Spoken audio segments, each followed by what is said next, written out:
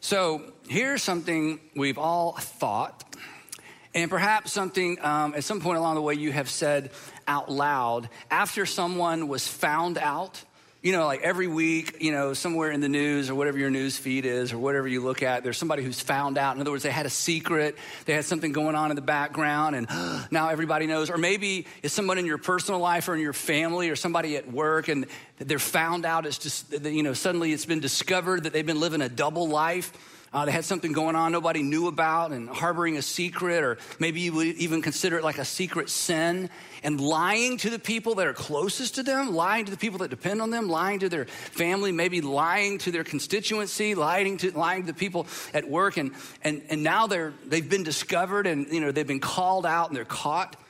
And when that happens and you get kind of the nitty gritty of the story and all the details, you've thought, or maybe you've even said to someone, how could they live with themselves? I mean, how can you be this publicly and this privately? How can you be this in this group and this with this other group? I mean, I don't know how those folks, I don't know how she lived with themselves. How could they carry on for so long with that going on in the background? How could they carry on without melting down? You know, how did they keep up the charade? How did they keep up the facade for so long?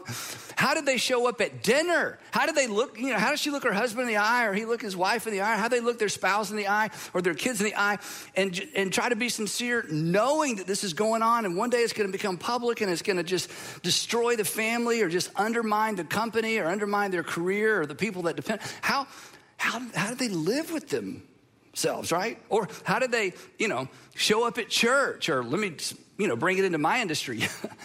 How did they show up at church and preach and have that going on in the background, right? I mean, there's been a few of those stories. Because when the truth comes out, you know, when the story breaks and a family's devastated and reputation's ruined and careers destroyed, we think, how could they live with themselves? And behind how could they live with themselves is this assumption: I couldn't live with myself. I mean, the reason it's so difficult to imagine how they live with themselves is you put yourself in their situation, you think, I couldn't live with myself and do what they did in light of how it was going to impact the people that supposedly they say they love, and the people that have put their trust in them. You and I, we say, my conscience, my integrity wouldn't allow me to live with myself with that going on. But the truth is, you could live with yourself. You couldn't live with and this is what we're going to talk about, you couldn't live with your current self. But if left unattended, if neglected, your current self may not be your future self. Left unattended, your future self could be someone you wouldn't even recognize, that you might despise, a version of you that you could, in fact, live with yourself in spite of the unhealthy version you'd become. And the reason this happens, you know why this happens? The reason this happens, this is so deep, okay? The reason this happens is because people think it can't happen. That's why it happens.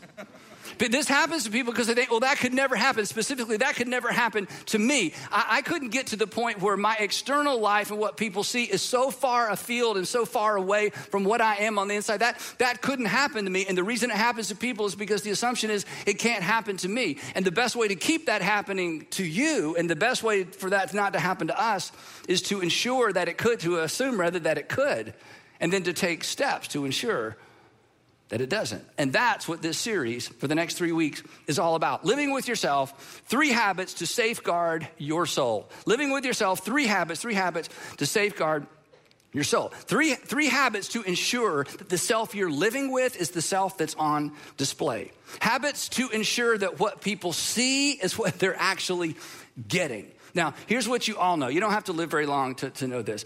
Life is hard on our souls. And when I say soul, I'm just talking about your interior life, that inside part of you, the part that fears and worries and hopes and dreams and wishes and experience disappointment. And we put on a happy face and we go to work and we go to school and we hang out with our friends and we got a public life. But your soul, that inner part of you that only you know about, life is hard on that. And here's the thing. Healthy souls, even if you're super healthy right now, healthy souls, if unattended to, become unhealthy, because nothing gets better when left unattended. This is why when you woke up this morning, you looked in the mirror and you began attending to things, right?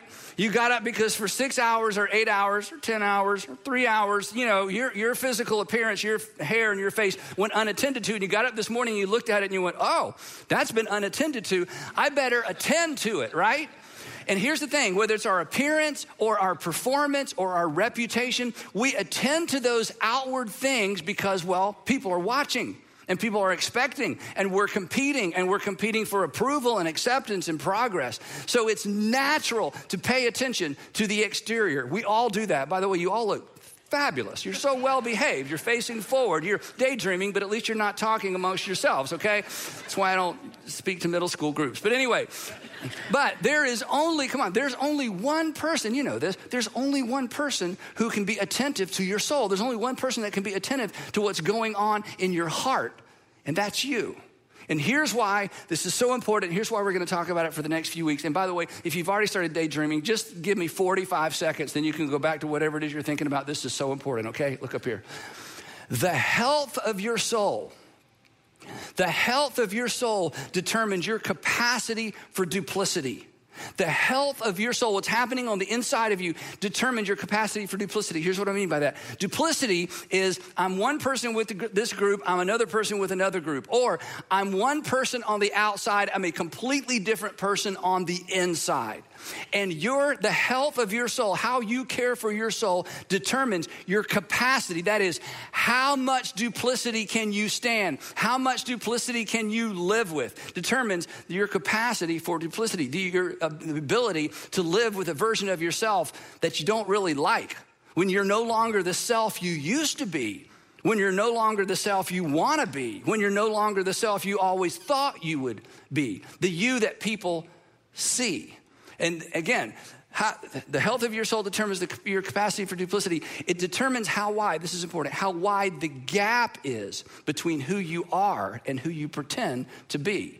And how far that can expand before you finally crack or confess or break down. So the health of your soul determines your capacity for duplicity, which means a healthy soul, listen, a healthy soul has very little tolerance for duplicity. A healthy soul realizes, what's going on the inside isn't what's reflected on the outside, and what's reflected on the outside is better than what's on the inside, and I've got some work to do. That's what healthy souls do. They stay one. There's integrity. The inside and the outside are in sync. But when you neglect the health of your soul, and I neglect the health of my soul, that inner person, then we create a capacity for duplicity that ultimately comes back to haunt us and to hurt us, and more specifically, to hurt the people we would say are most important to us. It determines how far things can go before your conscience just won't let you pretend any longer. And a healthy soul has a very active conscience, assuming there's any conscience left if you let this go for very long. The health of your soul determines your capacity for compartmentalization. I mean, that's there and this is here. It determines your capacity for hypocrisy, how willing you are to lie to other people and how easy it is for you to lie to yourself, to posture and to pretend. It determines, this is so important, and then you can go back to whatever you're doing. It determines whether you choose to close, the health of your soul determines whether you choose to close the gap between who you are and who you should be, or merely manage the gap. And managing it eventually breaks down, and what's on the inside eventually breaks out. So here's the point. Do not kid yourself. And I won't kid myself. And let's not kid ourselves. But don't kid yourself. This is the bad news. You have the potential to become someone you would despise if you met them. You could become the unimaginable. You could do the unthinkable and live with yourself. People do it all the time. And they do it all the time because they think it could never happen to them. And the difference between those who avoid this and the difference between those who don't is the health of their soul. Their willingness and ability to monitor and pay attention to what's going on the inside. So in this series, we're going to talk about 3 habits to ensure that that does not happen to you, even though you are a candidate, even though you have the potential, just like I do. 3 habits to safeguard your soul. Now, before I tell you the first habit, we're going to talk about about the first one today. I want to set it up by reading to you some statements from a letter the Apostle Paul wrote to Christians living in first century Rome. We call it the book of Romans. Paul had never been to Rome, and he didn't know most of these people, but he kind of outlines and describes his version of what it means and what it looks like to follow Jesus. And in the passage we're going to look at, he asked these people he'd never met to do something that on the surface seems so irrational and so illogical. I'm sure when they read it, they kind of tapped the brakes a little bit, like, I don't know. And when I read it to you, even though many of you have read this before and heard this before, we've certainly talked about this before, the tendency is to kind of tap the brakes a little bit because this seems so unreasonable. But he's about to make the case that no, this is the most reasonable thing you can do. But to do that, it's going to require a shift in your thinking. Again, most of us have read this before. You've heard this before. If you were raised in church, you've heard this before, even if you've never read it. But the reason we miss it is because there's a twist. So I want you to try to hear this as if you've never heard it before. And it may be that you have never heard it before. And you're going to be tempted to think, I don't know, if that's what it means to follow Jesus, I'm going to tap the brakes. Here's what he says. Therefore, I urge you. He's leaning in. He's grabbing us by the collar and saying, come on, if you haven't heard anything else I've said, don't miss this. I urge you. Therefore, I urge you, brothers and sisters, in view of God's mercy, here's the twist. Not in view of God's authority. Not in view of God's, wagging his finger in our face. Not in view of God's rules and laws and commandments. He's like, no. That's not how the Christian faith works. We don't do things in order to gain God's love and approval. We do that because he's given us his love and approval and his mercy and his grace. He's like, in view of everything God has done for you, everything God has provided for you, and brothers and sisters, in view of God's mercy, he says, here's what I want you to do. In view of God's mercy, to offer. Therefore, I urge you, brothers and sisters, in view of God's mercy, to offer. That is, choose willingly to present, to yield, to submit, to place at God's disposal your bodies. And in the context he's talking in, this is all of you. This is the inside of you and the outside of you. This is the exterior and the interior. He says, I want you to present your whole self, inside and out, everything about you, to God. And then this is where it gets a little crazy, as a living sacrifice, which means nothing to us because we don't do sacrifices. But in this culture, it was a physical thing that people did all the time in every pagan culture and in Jewish religion, ancient Judaism. There were physical sacrifices. Everybody had a visual of this, that you took an animal and the animal died. Animals did not survive sacrifice. And Paul's going, okay, stay with me. I want you to consider presenting yourself to God as a living sacrifice. The good news is you don't have to die, but the bad news is you have to willingly submit yourself to God, to which we say, okay, yes, you're going a little fast. Okay, offer my entire self to God? I mean, like surrender everything? Like write a blank check with my life and say, checks, they're little rectangle pieces of paper. Old people use them sometimes. Anyway, I have to come up with a better word picture. Anyway, my Venmo account, my Cash App, just give it to God. I don't know, it doesn't work either, but somebody will come up with something. Okay, somebody at home, just text me during the message. I'll try to get it right next time. Anyway, that's just too, okay, but the point is that's just too much to ask. How about, because this is what most religious people do. This is what some of you do. I'm picking on you a little bit. I don't know, I don't want to surrender my life to God. What if I just call on God when I need him? I mean, isn't that good enough? Well, let me tell you about that approach. You know this. If your approach to faith in Christianity is I call on God when I need him, then you have to call on God more often than the people who surrender because you need him more because you keep getting yourself in trouble. You keep doing that stupid thing over and over and over. You keep confessing the same sin over and over. This relationship is starting to feel like the last one. This marriage is starting to feel like the last one. I mean, round and round I go. And so I keep having to call on God for help because I keep getting in trouble because when you try to live an unsurrendered Christian life, it just doesn't work.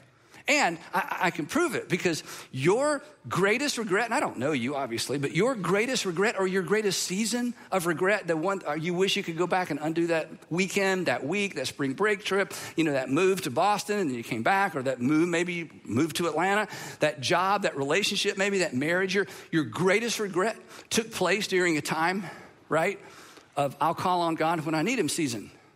You were in an I'll call on God when I need him season. You were not surrendered to the will of your heavenly Father. You were in the I'll call on God when I need him season. And then, because you mistakenly thought, and I'm pushing a little bit, you mistakenly thought you could pray your way out of a situation you behaved your way into. Oh, certainly, if I get in trouble, I'll call on God and I can pray my way out of a situation or circumstances I behaved my way into. It doesn't work that way, and God didn't come through. And you wondered, what's up with God? And God wondered, what's up with you? I already covered this. I have sent my son into this world to pay for the sins that you just committed that is undermining your own success, your own relationships, your own future. You continue to sin. I have paid for your sin, but I'm inviting you to live a different life. I'm inviting you to follow my son. I'm inviting you to surrender yourself to me and trust me. So there's nothing up with me. I'm just hoping you'll come to your senses, right? Then Paul assures us that presenting ourselves to God as a living sacrifice, as crazy as that sounded, especially to them, he assures us that this is not unreasonable. He assures us it's actually the opposite. So I'm going to give you kind of a little, kind of awkward, gritty, sort of literal translation of what he writes next. And here, I'm going to throw a little Greek word at you because this is so amazing. Here's what he says next. He says, offer your bodies as a living sacrifice. Oh, that's irrational. That's crazy. Who would do that? Which is, this is amazing, which is the logikane. This is the Greek word, logikane, where we get the word logic. He says, this is the most logical and reasonable thing you could possibly do. Wait, surrender my life, my body, everything about me to God is the logical, reasonable thing to do? And Paul's like, absolutely. Well, what do you mean? Well, why? And Paul would say, your heavenly Father would say, because God loves you and God is for you. And God created the human race, which means God knows what's best for you. And he knows what's not best for you. And he knows everything about you. And you should trust him because this is the first time you were 20. And this is the first time you were 25. And this is the first time you were 30. And this is your first marriage. And this is your first kid. And this is your first grandkid. This is your first real job. This is your first big move. These are all firsts for you. You've never done any of this before. So why would you not surrender to your heavenly Father who loves you and invites you into a life where the God who cares for you is willing to guide and direct your life, but he is not going to force his will on you. It's by the mercies of God, not by the power, authority, and the force of God, because love doesn't operate that way. Besides, as you read the New Testament, you discover that Jesus, one another, and others first ethic is the best way to live. It's the best way for your family, your relationships, your morality, the future. It's the best way for our nation. It's just the best way for people that God has laid it out for us and invited us into it. So Paul says, look, I know the whole idea of surrendering, just, blank check life to your heavenly Father. I know on the surface that sounds like too much, but it is the most reasonable, logical thing you could possibly do. This is the framework for the entire Christian life, that we respond not to God in order to gain something. We respond to God because he's given us so much. In light of all that he's given us, the most logical thing I can do in the morning is to get on my knees and surrender my life once again to my Father in heaven. Now, the Apostle Paul, this is such a big deal. He actually teased this same idea out earlier in this letter to Christians who were living in Rome, first century Christians living in Rome, in chapter 6 of the book of Romans. But there he states it negatively. So let me read you this version as well. Then we're going to talk about this first habit. Here's what he writes in Romans chapter 6. The first one was do this. This is do not offer any part of yourself to sin. Now, this is so cool. The Apostle Paul personifies sin. He acts like sin is an entity, a living, breathing entity, which makes it a lot easier to understand sometimes what's going on inside of us because there's somebody in there, right? I mean, what is wrong with me? I do the very thing I say I'm not going to do. What is that? Paul talks about that. I think the things I'm not supposed to think. I behave the ways I committed not to, and I did it again. What's wrong with me? Paul would say, look, don't ask me to explain it. That's sin. There's that thing in you. Do not offer any part of yourself to sin as an instrument of unrighteousness. Apparently, we're going to offer ourselves either to God or to sin, as according to the Apostle Paul. And the best way to understand sin in the New Testament is this word, selfishness. my way. My appetites at your expense. My appetites at your expense. My appetite at my wife's expense. My appetite's being met at my children's expense. My appetite being met at the expense of the people I work with. My appetite's being satisfied at your expense, and your appetite's being satisfied at mine. That is the nature of sin as described by Jesus and taught in the New Testament. My appetites at your expense. He says, don't let sin reign in your body, but rather offer yourselves. Here it is, what he said in chapter 12. Offer yourselves to God as those who have been brought from death to life. And here's the applicable part. Here's the application part. And offer every part of yourself. Imagine if you did this. Imagine if you had been doing this. And offer every part of yourself to him, God, as an instrument of righteousness. He says, he's saying to this audience, I want you to offer your ears, what you listen to. I want you to offer your eyes, what you look at.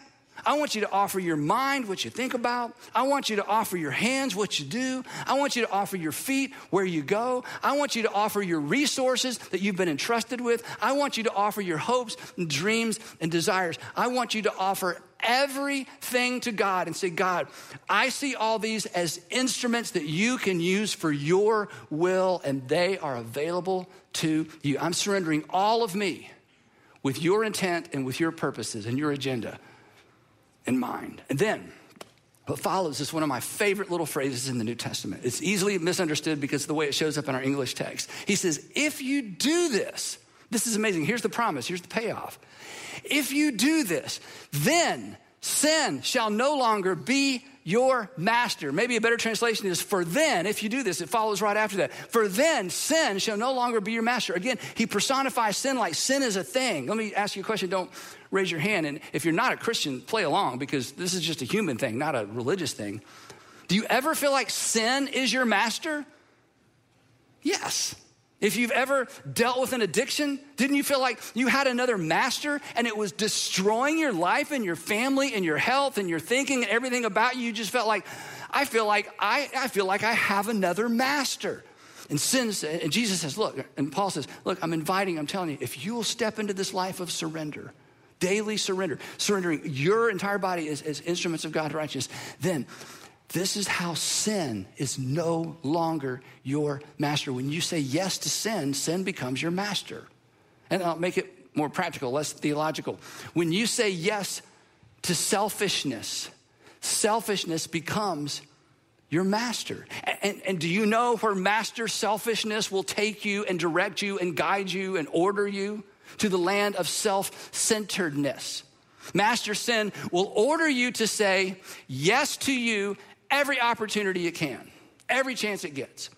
In fact, master sin, that's how master sin defines freedom and liberation. You can be free. You are free to do whatever you want to do. And because you're so smart, you'll never be caught.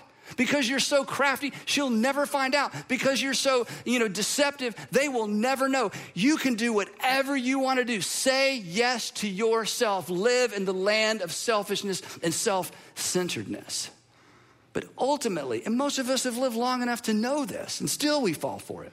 Ultimately, do you know what self-centeredness ultimately liberates you from? From you. You're divided. You wake up one day and you realize, I'm two different people. I'm what they see.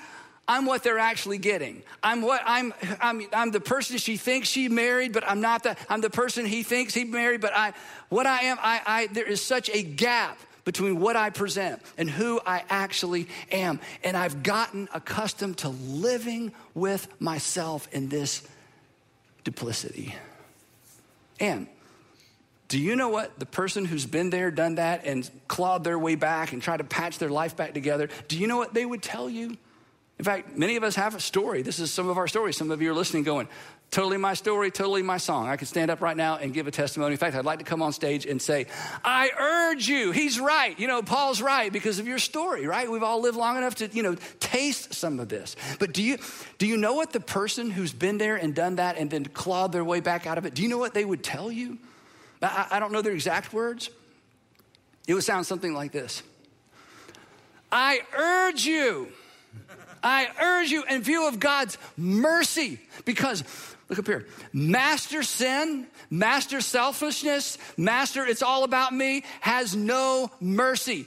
Sin and selfishness and self-centeredness always baits you to the threshold of disaster, then stands back, and once you step over it, sin and selfishness shames you for what it baited you to do to begin with.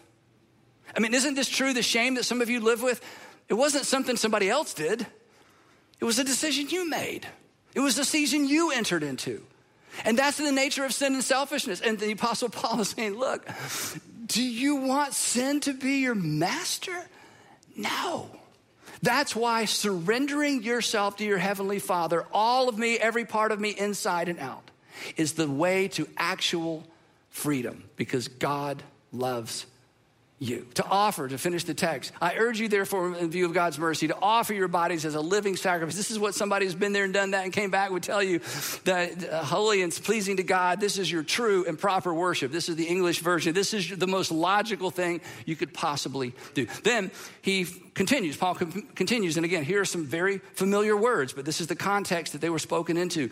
And do not, here's another do not, and do not conform to the pattern of this world. The pattern of this world will split you in half.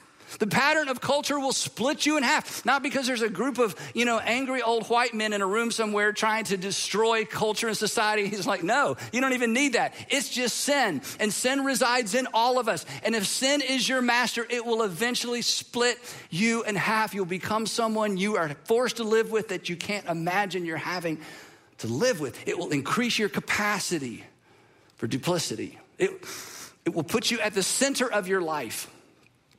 And then you will become small, because self-centeredness makes you and makes me small. He says, but, here it is, be transformed by the renewing of your mind. And then, here's another payoff. And then if you do this, surrender, allow God to renew your mind, surrender every day, then you will be able, this is such a great promise, especially if you're in your 20s, late 20s, out of college, maybe getting out of college, or just starting your first career, got your life ahead of you, trying to decide, should I date him? Should I ask her out? You're trying to figure it all out. What is God's will for me? Listen to this. This is so powerful. Then, he says, you will be able to test, that is discern through the options. You'll be able to test and approve. Oh, I recognize what it is. What God's will is. Now, here.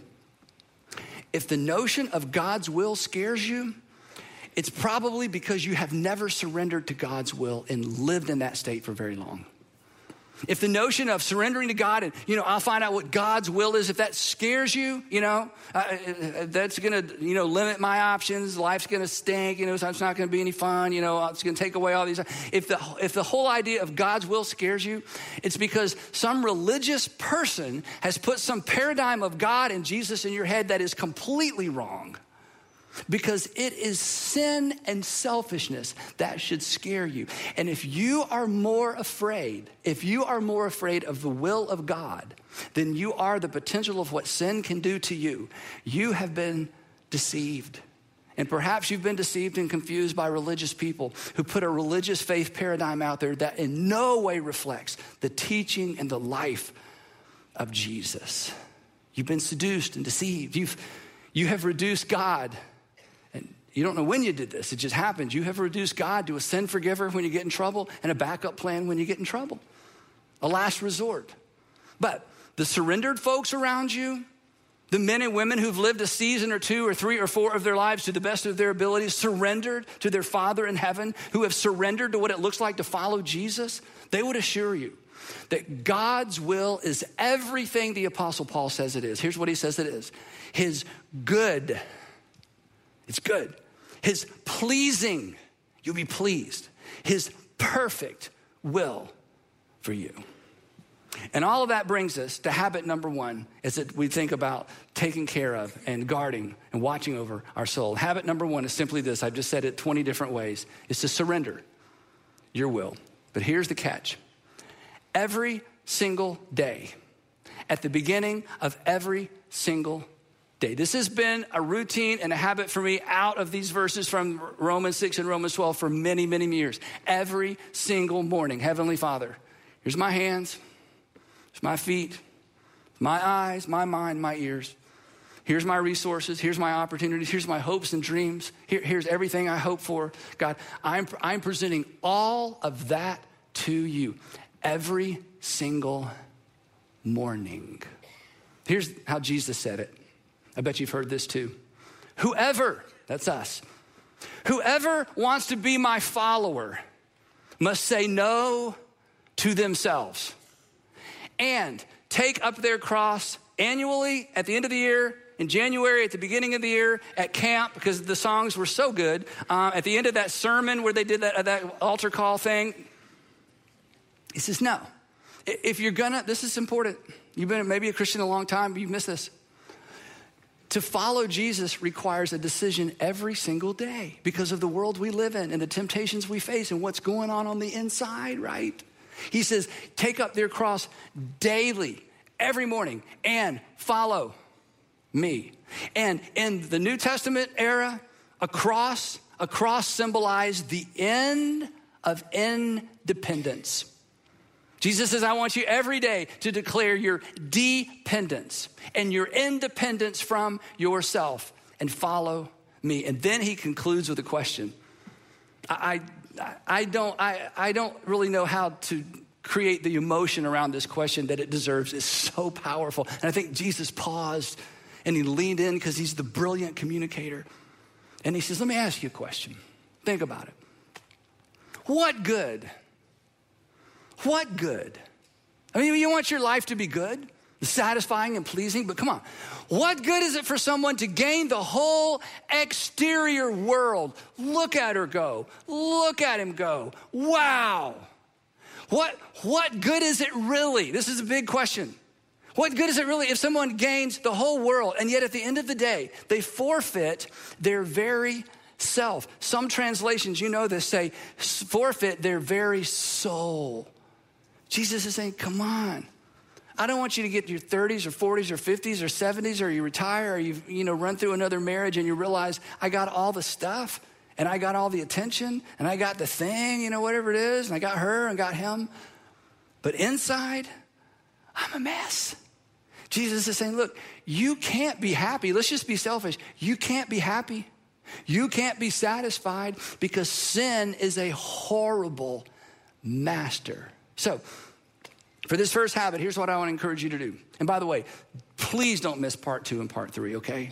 But for this first habit, here's what I want you to do. I want you tomorrow morning to get up and pray a prayer similar to this one. I'm going to read it to you. I just made this up, okay? You don't have to use my words. You can, take a picture of this. You can find it later. We'll put it somewhere. But in the morning, to simply pray a prayer that goes something like this. Heavenly Father, I surrender myself to you. My hands, my feet, my eyes, my ears, my thoughts and desires, my hopes and dreams. That's a hard one, especially if you're young and you got so much ahead of you. My talent, my opportunities, everything and anything about me. I surrender all. Thy will be done through me today. Now, let me tell you why this is important. We're going to move on. Daily surrender, however you do it, however you say it, daily surrender sensitizes your conscience. You will be more sensitive to and less tolerant of duplicity if you do this.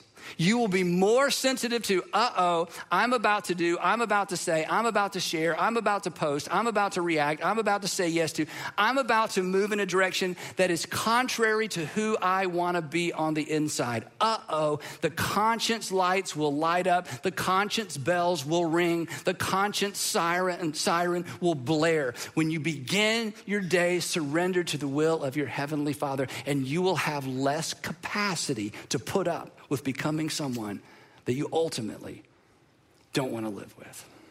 Now, last thing before we go. I've been doing this a long time. So here's what I know about somebody here or watching. Here's what you're thinking. So I wanted to talk to you specifically. Hey, Andy, this is great. Thank you. It's about 6 months too late for me. It's about 6 years too late for me. I wish I'd heard this when I was 25. I wish I'd heard this before I said yes. I wish I'd heard this before I moved in. But what am I supposed to do? Here's what I want you to consider. These 3 habits are the way forward for you as well. They will take you from where you are to where you want to be. But I need to warn you about one thing. The moment you say yes to your Heavenly Father is going to nudge you out of hiding. Your Heavenly Father is going to nudge you into the open. Your Heavenly Father is going to nudge you to reveal the self you've become to the people you've hurt and deceived. And it will be a mess. It will certainly be messy. And it will be expensive. And you may hate me. But why in the world? Whoa. That's what I thought. I can't believe you actually said that, because that's what I was thinking. Why, if God loves me, would he nudge me in that direction? I'm glad you asked. Because God is love. And you have been made in the image of God, which meant you are created to love and be loved. Look up here. And neither are possible as long as your soul is in damage control. And if you are in the process of managing that gap and hoping people don't find out and manage, you're in damage control, and you cannot love. And you cannot receive love because nobody really knows you. And that's why your Heavenly Father is going to nudge you out of your hiding place. And I just want to warn you, it'll be messy. It'll be a mess. And it may not feel worth it initially, but it will feel worth it eventually. And here's why I say that. Because selfishness and sin are horrible masters. Look what they've done to you. They have corralled you into hiding from the people you love the most and who love you the most. They're horrible masters. And sin does not have to be your master any longer. But when you say yes to Jesus, he's going to say, then come out of hiding. Come out of hiding. So you can be loved. So you can love. So you can experience the light and the grace and the mercy of God who loves you. Selfishness is a terrible master because it does nothing for you. It simply takes things from you. It takes what's most important from you. Following Jesus, as we say all the time, will make your life better. And today we've explained one of the reasons, or described one of the reasons why following Jesus makes your life better. Because he will lead you to close the gap between what people see and who you really are. And he will lead you to peace with yourself. And you will finally be a self that you are happy to live with. And we will pick it up right there next time with habit 2 in part 2 of living with yourself. 3 habits to safeguard your soul. Let's pray together. Father, it's much easier to talk about than to do. And for some of us, we're encouraged because this is the habit of our life. We're going to stay with it. For others, it used to be the habit of our life and we drifted from it. And for others, we wish we'd heard this months ago, years ago, a marriage ago. So wherever this lands with us, would you give us the wisdom to know what to do and the courage to step into it and do it? And I pray that you would be gracious with the mess on the other side. So wherever this lands, your will be done. I pray that all of us would begin tomorrow with some version of that declaration, and that we would experience your reward, the peace that comes with following you as a result. In Jesus' name, amen.